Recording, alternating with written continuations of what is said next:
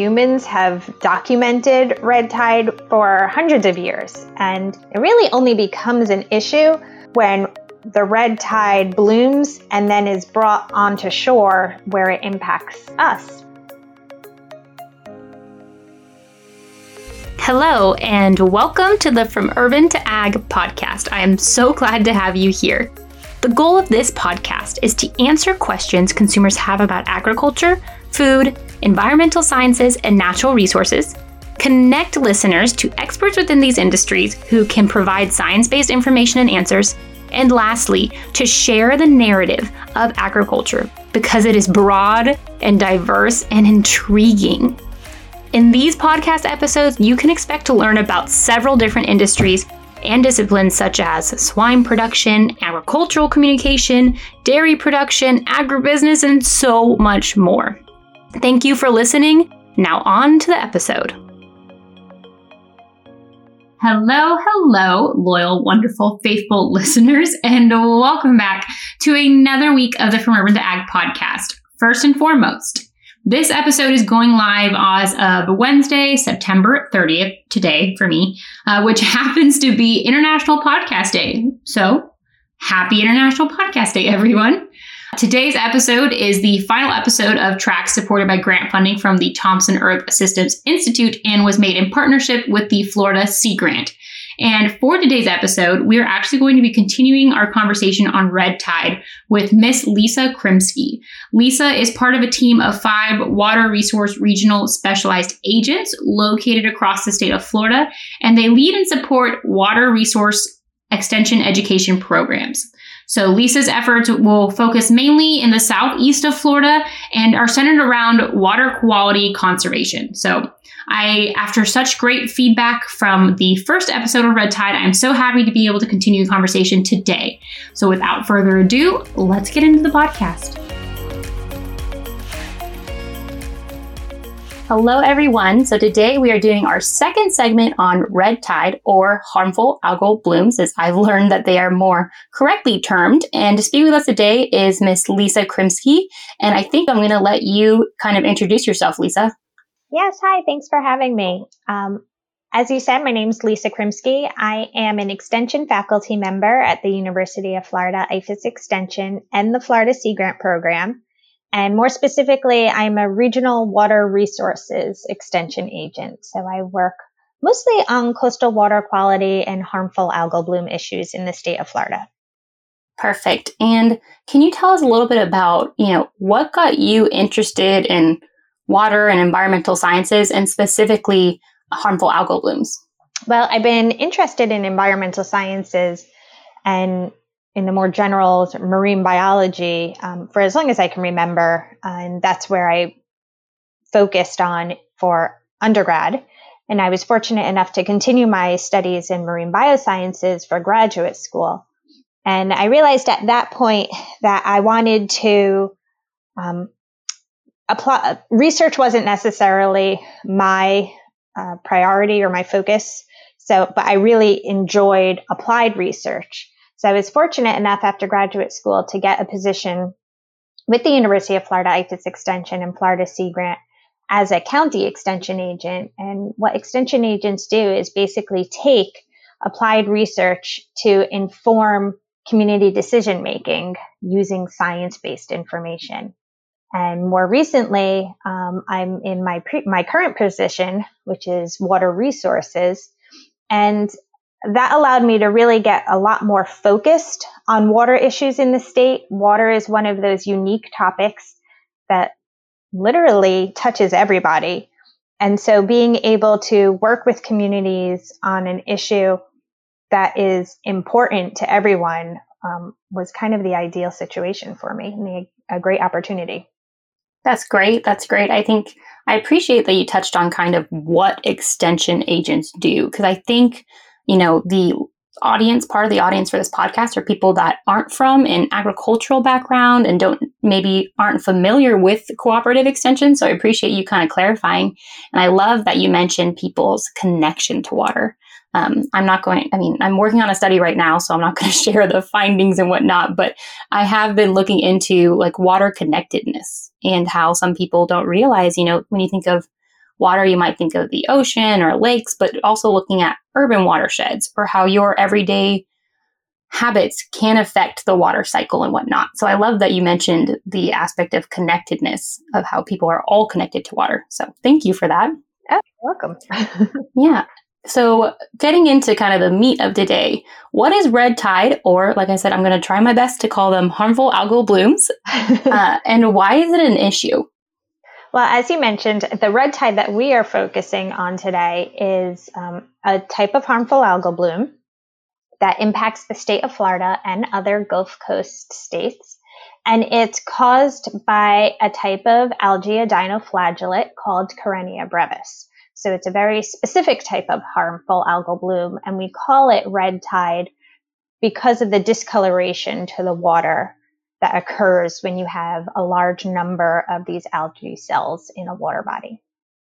And it's an issue because the dinoflagellate does contain a toxin. So it is harmful, which is why we call them harmful algal blooms, to humans as well as to wildlife. So the toxin is called a brevetoxin, and it's a neurotoxin. So it can be harmful to, as I said, wildlife. We often see pictures of fish kills, but it could also be harmful to human health.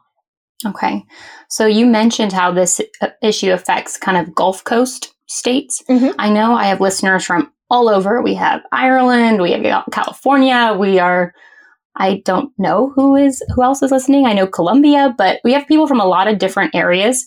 Would red tide and kind of the idea of it being potentially harmful to humans, are people kind of outside of those Gulf Coast states also affected and impacted by red tide? The red tide that we're talking about today, Karenia brevis, is specifically found in the Gulf of Mexico, as we mentioned. And so really the only states that are going to be impacted by this species of red tide blooming organism are going to be those that are bordering the Gulf of Mexico when a harmful algal bloom does occur, if that bloom is in the given location. We tend to call them Florida harmful algal blooms, but they do impact other states in the Gulf of Mexico. The tricky thing is that we call them red tides, but there are a variety of red tides that happen not only in the United States, but globally. And that's because we have a pretty bad habit of calling harmful algal blooms after the discoloration of the water. But all of these red tides, so to speak, are caused by very different organisms. And the toxins that are associated with these organisms are also different, as are the possible wildlife and human health implications. So, for example, you mentioned the state of California. California also has red tide harmful algal blooms, but those are caused by an entirely different species than the Karenia brevis red tide that we have here in the state of Florida. So it's really important to note when we're talking about harmful algal blooms, especially about how to understand them and manage them and monitor for them, that we pay more attention to the organism itself than just the sort of casual names that we provide them. So for Karenia brevis red tide, really the only individuals that are going to be impacted are those who are immediately adjacent to the harmful algal bloom. And while, again, we might have those wildlife impacts and possible human health impacts, we also have other societal and economic impacts, but those tend to be localized to the bloom area. Very interesting. I'm not quite sure. I know I didn't really realize that it would be different organisms causing it in different regions, but I suppose that makes sense. So that's very interesting. Yeah, I don't know if you've seen in the past, I would say probably in the past 3 weeks to 4 weeks, there have been a lot of pictures of these bioluminescent blooms that have been happening off of the California coast. So that's the California red tide. They're having a bloom now, or they were having a bloom about a month ago. But again, that's an entirely different organism than what we have here in Florida. So the bioluminescence, is that a attribute to all harmful algal blooms, or is that specific, like you said, is it the specific ones caused in California that cause that effect? It's species specific. So the one in California is happens to be a bioluminescent organism. We do have some bioluminescent harmful algal bloom species in the state of Florida, but not the red tide species. Okay, that makes sense. So moving into I always like to highlight how listeners can get involved. I know some of the people listening will be Florida residents. How can they get involved or participate in some of these outreach programs that you offer? Yeah, I think one of the questions that we get most, not just for Florida red tides, but for all harmful algal blooms, is individuals want to know what they can do. And while there's a lot of complexities surrounding why and when a harmful algal bloom occurs, kind of the link between all algae is that they will bloom or they will grow in, the number of cells because of nutrients being available in an excess amount, so that they are able to use these nutrients to grow and support the really large number of cells that are involved in a bloom. And humans are a major contributor to these nutrients. And as you mentioned, you were talking about water connectivity. It doesn't matter where you're located because water flows across boundaries. Water doesn't really care whether it's inland or coastal. It flows both on the surface and below ground. And it carries those human sources of nutrients with it, which can feed these algae blooms. So one of the easiest things that individuals can do is really to recognize and minimize their sources or their contribution of nutrients. So that's everything from fertilizers, human waste, if you have an old or leaky septic system, pet waste, believe it or not. Dogs can be a really significant contributor to nutrients. So there's a lot of very simple everyday things that people can do to help minimize the nutrient contribution and hopefully minimize the number of harmful algal blooms that we have in the state. Perfect. That's it. That's exactly what I was hoping for you to cover is, those. I read an article by Dr. Reisinger, I believe, and he talked about the pet waste, how that contributes. He also mentioned personal care products. Would those also play a role in this kind of excess of nutrients? Not so much in nutrients. Personal care products are more a concern from the microplastic standpoint and maybe some other associated chemicals in the environment, but not necessarily nutrients. Cleaning products used to have some phosphorus in them, but those have been removed from shelves for quite some time now. So, again, those aren't really a contributor to nutrients. Doesn't mean you shouldn't pay attention to what's going down your drain. If it's going down your drain, it's eventually going to go into our water bodies after some sort of processing. So you should always pay attention to what's going down the drain, but nutrients is not always a concern.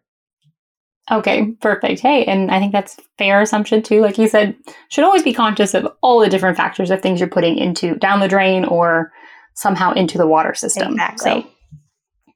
So, I think now would be a great time to kind of move into some of the questions I got from online members from our Facebook group. So the first question was, how long has red tide been an issue? So red tide has been around, at least humans have documented red tide for hundreds of years. And again, the organism Karenia brevis is always there in background levels in the Gulf of Mexico. It's just part of the normal community, the organismal community of the Gulf of Mexico. It really only becomes an issue when the red tide blooms and then is brought onto shore where it impacts us, people. So it could be blooming out in the middle of the Gulf and we don't know it or don't care about it because it's not where we are. And it's been around for a long time.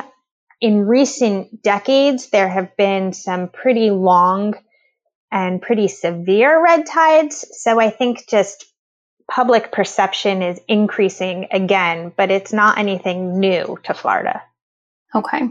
I think that goes perfectly well into our next question. Since you mentioned public perception and public awareness, someone asked, why haven't I heard of it much in California? again, the red tide that we have here in Florida is pretty unique to the Gulf of Mexico. And so it's not a species or an organism that blooms in California. You do have your own harmful algal blooms. I'm sorry to say, every state in the United States has some sort of harmful algal bloom species, but it's a totally different organism than what we have here. Great. So I guess my last question before we wrap up this interview is, if you could tell listeners, consumers, Florida residents, one thing about Florida water quality or harmful algal blooms, what would it be? That's actually a harder question. It's a very simple question, but it's hard to answer because I think, generally speaking, people live in Florida, people visit Florida because of our water and our water quality. And so it's extremely important to the state and to us as individuals. It's why we come here. It's why we want to visit here. It's why we want to live here. But we also are responsible for protecting it. And so I think we often think of water quality as being this really large issue, but individuals, every single person really can have a pretty significant impact on protecting and improving our water quality. Perfect. I don't think I could have summed that up better. I think that's true to kind of empower individuals. Like you said, if each of us can have our own big impact on it, and that's a very empowering thought. So Lisa, thank you so very much for your time. Thank you for having me. Of course, of course. Well, there you have it. Thank you for listening to today's episode of From Urban to Ag. More information and additional resources from today's episode can be found on my website, www.fromurbantoag.com.